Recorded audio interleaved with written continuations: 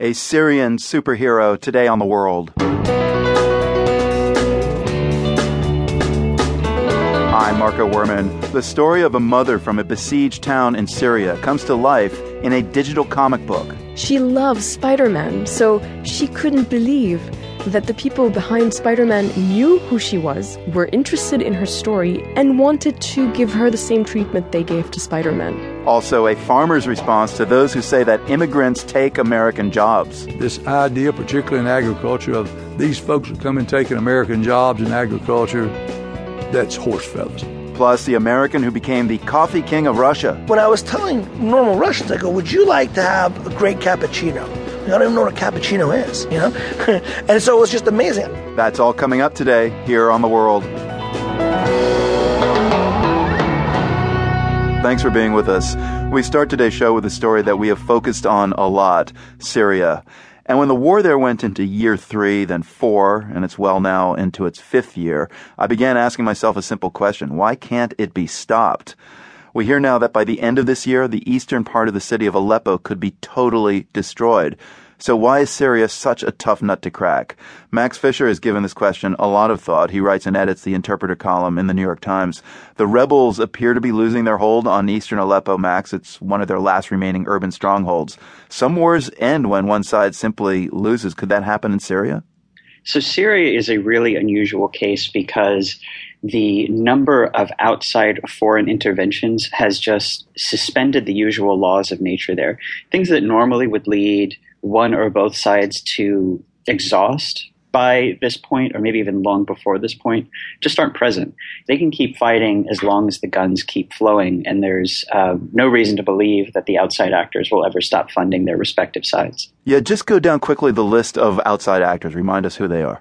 Oh, man. On the pro-regime side, Iran is the really big actor, as well as the Lebanese militant group Hezbollah, which is sponsored by Iran. And then, of course, you have Russia has played a really significant role in terms of air power. On the pro-rebel side, you have the Gulf states, such as Saudi Arabia, providing a lot of funding and arms. Not because they're so concerned about promoting democracy in Syria, but because they want to oppose Iran. And you also have the United States. It's weird. Our debate in America acts as if we have not intervened in this war, but we are a really, really important actor. We provide a lot of the weapons to the rebels. And then you also have Turkey that is also sponsoring the rebel groups, and then making it even more complicated. There are Kurdish groups that are on neither side, and those are funded very heavily as well by the United States. So all of these different actors are pulling the war in different directions. And because they don't really face any meaningful costs for it, at least not relative to their investment, they see very little reason to ever de-escalate or compromise in this war. So what you see is all of these outside actors just keep pushing against one another.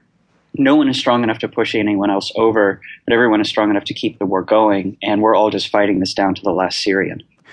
How do the different sides in the Syrian civil war keep going? I mean, at some point they must get exhausted, right? Well, they really don't, because the thing to remember is Syria is a really small country, and it's a pretty poor country, but the countries that are involved in the outside are much larger. Russia is not going to run out of bombs. It could fight this war for 100 years.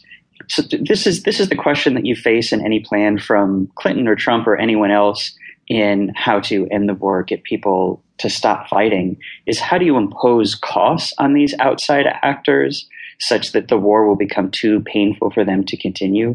And we just haven't figured out a way to do that. Any cost that we can impose on Russia, we're already imposing. We're already sanctioning them.